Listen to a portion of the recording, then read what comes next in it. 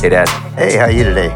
Good. Hey, Great. so I was talking to a girl the other day, and she was just telling me about all of her struggles, and I started kind of commenting. I probably shouldn't have given her advice, but as soon as I did, she goes, "Don't you dare try and give me advice. You don't understand my pain."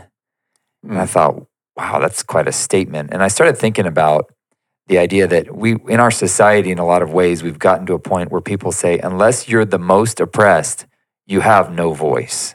Right, yeah. And the more oppressed you are, the more you get to have this voice in what's going on. I think it's such a dangerous thing because I've seen a lot of times in counseling and in helping people who are going through struggles in ministry.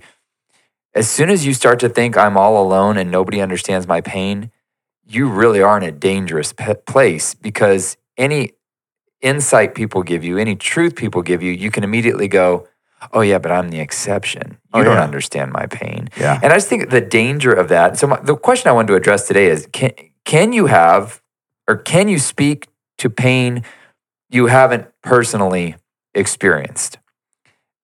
I would say absolutely. Absolutely, for a number of reasons. First of all, let's take that girl, for instance.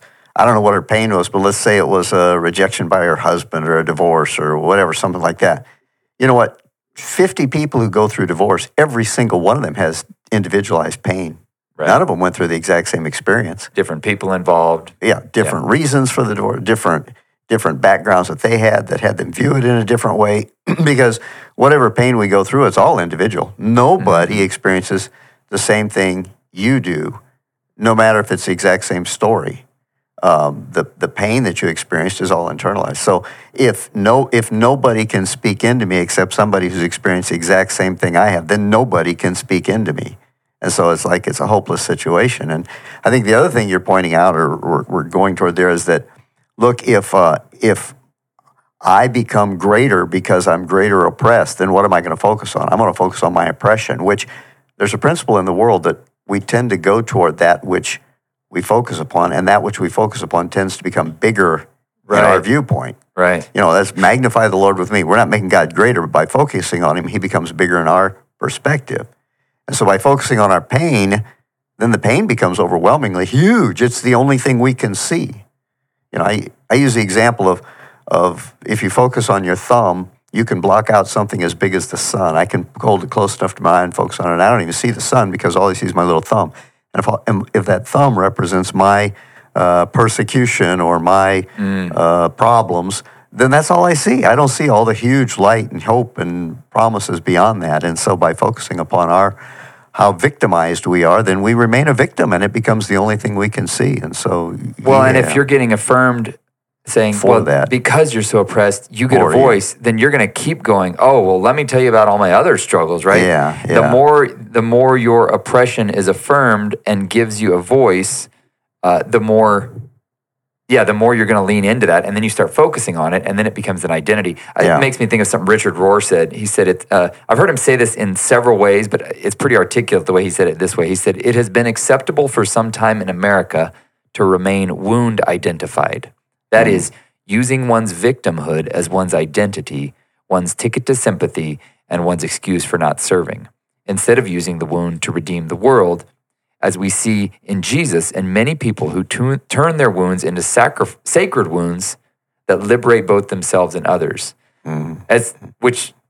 It always comes back to, how did Jesus respond? And it is fascinating. You see, really, in terms of who had it the worst, you don't get any worse than Jesus. Betrayed, spit on, rejected, humiliated, and as Jordan Peterson says, and the worst possible thing is he was perfect. Exactly, yeah. And yet this happened to him. So it's the worst nightmare for anyone. That's what I was going to say. Somebody out there listening might say, well, that all happened to me.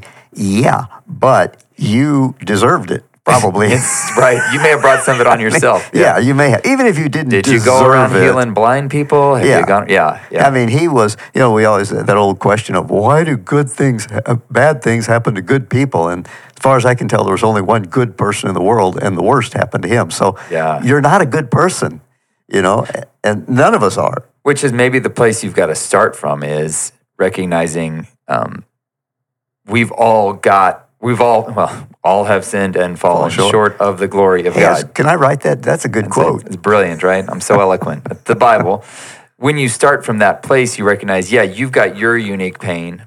I've got my unique pain. Some of your unique pain was brought upon you. Some of it you probably didn't deserve. It was just the nature of a fallen world. Some of the stuff that I brought upon myself. And so your pain is your pain, mine. And obviously, yes, there are some things that set you at a disadvantage, but you don't know the disadvantages I was set at. And a lot of times I think we just judge it by socioeconomic status or, I don't know.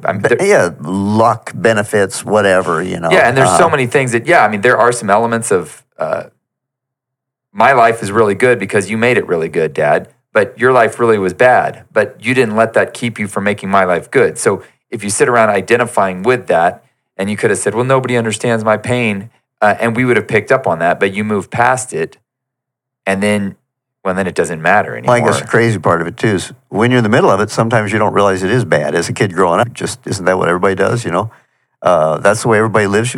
People around you, that's the way you live. So you don't, I don't know, and my personality type, too, I guess I just don't focus on that. It's just the way things are. But, the quickest way, I was thinking about, again, your friend, the quickest way to isolate yourself and be on a lonely little island that you'll be happy, if you're happy feeling bad, is to say, well, you can't help me. Nobody can help me. Nobody understands me. Yeah. Well, of course nobody understands you because you are you, and you don't even understand you. The heart's deceitfully wicked above all things. I don't even understand me. Why am I hurting this way? Why am I feeling this way? I don't know. Get over it. There's a quote by A.B. Simpson that I love. He says, I can focus upon myself until I become morbid. And I realize that. He goes on then to say, but the best way to get out of that situation is to begin to focus on and serve and help others. When we do focus upon ourselves, all those arrows, all those focuses become internal. Oh my goodness, what a hopeless, dark place to be. The greatest way out of that is to begin to focus on others, and you'll find there's those around you who are hurting more than you, right? And have got pain as well. The challenge with them is if they say, "Well, you can't say anything to me because you don't understand my pain," right? That's where you have this. There has to be some element of reciprocity, like until you get out of your own head and go, maybe there is something that somebody has to offer me. Like assume that, maybe they haven't gone through the exact same pain, but maybe there are some principles they've learned. Kind of reminds me of that friend of mine who was with AA, and he would tell people, typically when the first time they'd come to the meeting, he said, get out of here, you aren't ready for this. And I'll go, yeah, I am. No, you're not desperate enough. And it seems to me, anybody who's saying, well, you can't understand me, they're not desperate enough. They have not really hit bottom. Because when they hit bottom, it's like, help me, anybody. Anything you can give me. Just whatever you can do. Give me a drop of water. I'm just desperate, And so that friend of yours isn't desperate enough yet, I remember I was counseling with somebody one time, and they were praying. They were asking, help me this, help me. And I could tell they weren't dead. I said, you know what? Let me just ask you this.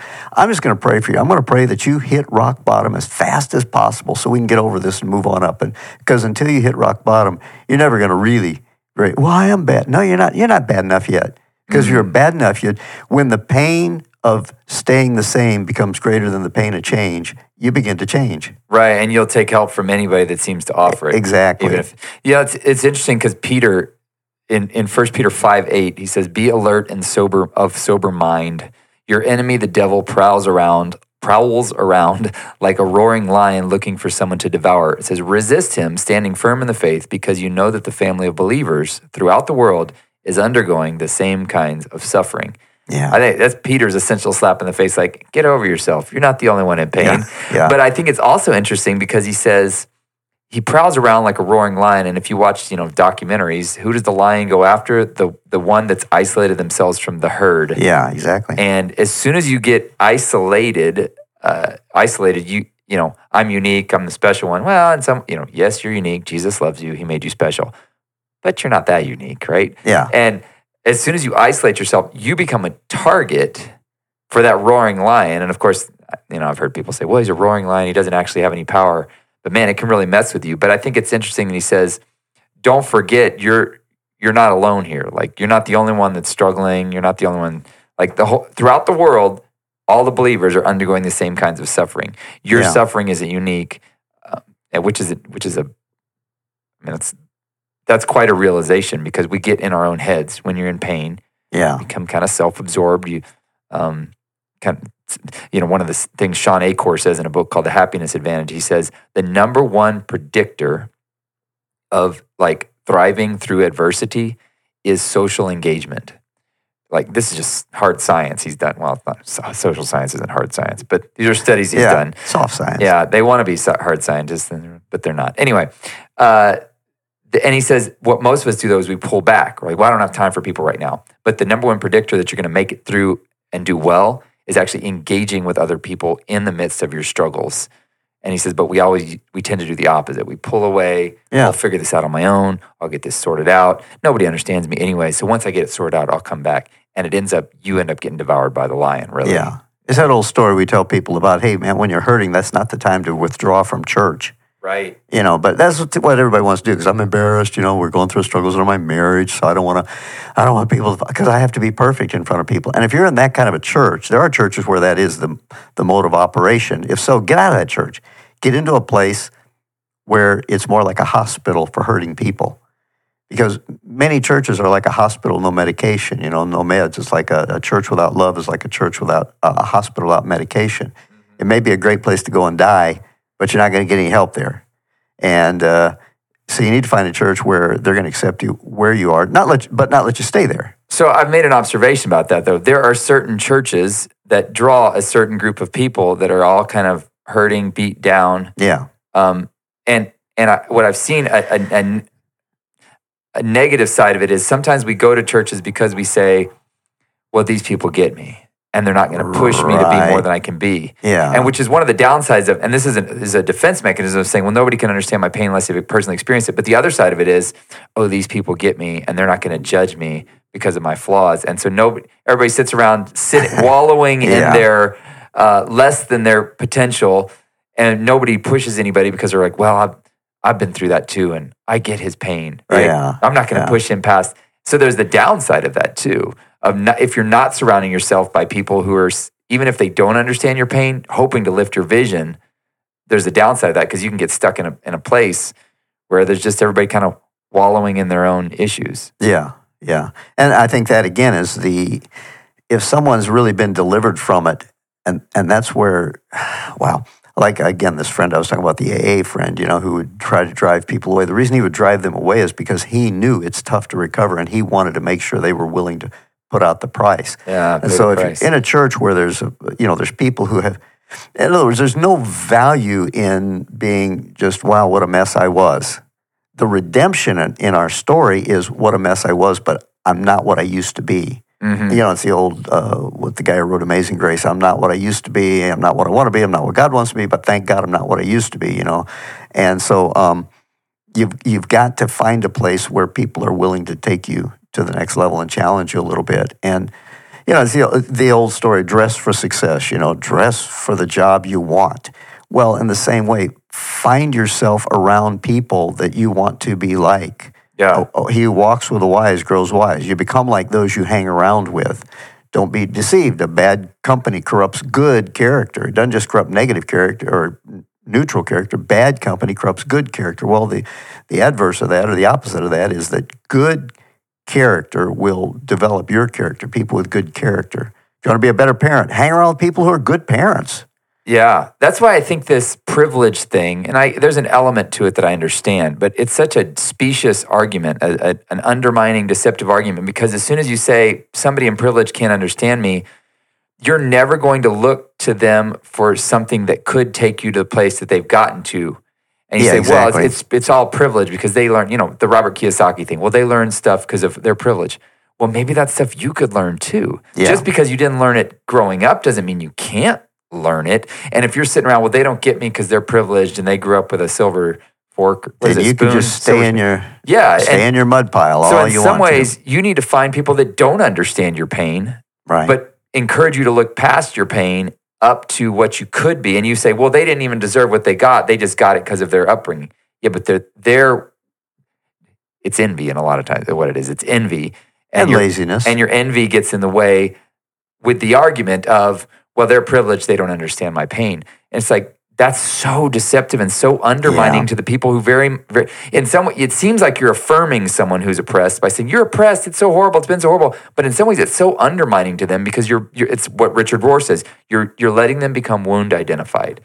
And until somebody understands exactly how hard it's been for me, then I'm never going to, no one's going to ever understand me. But instead, it's maybe you need to stop focusing on that and say, this doesn't make me who I am. And you get around people that don't understand your pain, but push you to become what you could be. Yeah. The past is the past. You need to let it go and not let it define you. Good. But if you're going to live in the past, then you're never going to move forward, And so, as I could say the same thing, I hear all these talking about, those who grew up in poverty and this and that. I grew up as a poor white boy. I stuck cardboard in my shoes when I would walk through the snow. And I didn't think anything of it because I thought everybody did that. I didn't really realize not everybody does that, It was kind of a surprise to me. I just figured that's what you do. And I could let that identify me. But it has nothing, the real irritating thing to me is when they talk about it as though it's skin color. And no difference. As a white poor boy, black poor boy, I had the same situations. I had friends who were in the same situations, different color skin, didn't pay much attention to that. But the fact is, we didn't have to stay there because of it. We never looked at it as defining us. And I don't think the majority of people do let their skin color define them. I think we've got a vocal group out there that's they benefit and profit from that if they can get you into a category where you then are dependent upon me to help get you out of this. But I don't really want to get you out of this. It's kind of like when we were in Guatemala, I said, man, this war's been going on for years. They said, yeah, because it's profitable to everybody. Right. The military is solid in power, and the civilian branch of the government can't really do much to negate their power because we need them because we're at active war. The guerrillas make a lot of money off it by charging Coca-Cola to come through their territory and by charging us. So the guerrillas don't want the war to end, and the military don't want the war to end. And a few of the little peons get shot along the way, the little downer there. But the big guys at the top are making big bucks off it. It's all in this purpose of, Yeah. And you have that with this. You've got these people who make big bucks off fueling racial tension. Yeah, or socioeconomic tension. Or male-female tension, whatever. I can make big bucks off of war. Right. There's a few little people at the bottom who get killed and get hurt and get dismayed, they never reach their potential but I'm making big bucks off it. So let's just keep this civil war going. Yeah, there's the people who are convincing you to their side with these deceptive arguments or partial arguments. There's usually an element of truth in them. Like, yeah, man, you had some bad cards handed to you, but you don't have to stay there. But then the funny thing is usually the people that are leading you into all of your belief about how bad your situation is usually have it way better than you. Oh, yeah. But they capitalize on selling you the fact that you've been disadvantaged. And they have it way better than you because of you giving them the power to do that. If you read Saul Alinsky's book on Rules for Radicals, which is kind of the playbook for all this, he says the whole goal is always power. The issue is never the issue. Women's right is not the issue. Transgender is not the issue. Racial equality is not the issue. The issue is get me power. Right. He clearly lays it out. And so you just use whatever the issue is to accumulate power for you. Which that's where things have devolved to, is it's like people believe power is the ultimate. Power is it. Like you get power and you use it. But there's so many more elements to what a human is than just having power. And that's the dangerous thing about it. And the problem is there's not that much power to go around. So it concentrates in the hands of a few who maybe in the heart of their hearts, they think they're helping others, but, they've been deceived themselves. Which is the beautiful thing about what we believe as Christians is we're not dependent on anything external for the power. The same Spirit that raised Christ Jesus from the dead lives within us. And yes, we may have been handed some really bad cards. Maybe we've had a lot of pain that, it wasn't even anything we deserved. You were just born into this and you didn't deserve it. Some of it we deserved throughout life. We make our own choices. Yeah. But the bottom line is, I think that's a wonderful thing that we have it says that we have a great high priest who's not unable to sympathize with our weakness. He's been tempted in every way we've been tempted. He suffered. Jesus himself, nobody can beat the pain he went through. It's the worst. It's the worst. And yet, through all of that, he forgave. He walked in forgiveness. And It's an amazing thing. Well, and the other thing is Scripture clearly says we become new creatures. Mm-hmm. Okay, that doesn't happen overnight. I mean, it might in the spiritual realm, it does. But it's like sanctification. It's like really becoming like Christ. It's a day by day thing. But it'll never happen as long as you decide to stay in the prodigal son's pig pen. It's time to get up, come back to the Father, go back to where you belong, and become that new creature. And when you begin to walk that way, liberty becomes yours. And one of the best ways to do that is get around people who aren't identifying with their pain. Exactly. Yeah. This podcast was produced by Alex Burleson, alexburleson.com. Thank you so much for listening. If you want more from Joel, you can visit joelmalm.com, or if you want more from Rick, you can visit rickmalm.com. Please consider leaving a review on Spotify, iTunes, or wherever you downloaded this podcast. Thanks again for listening.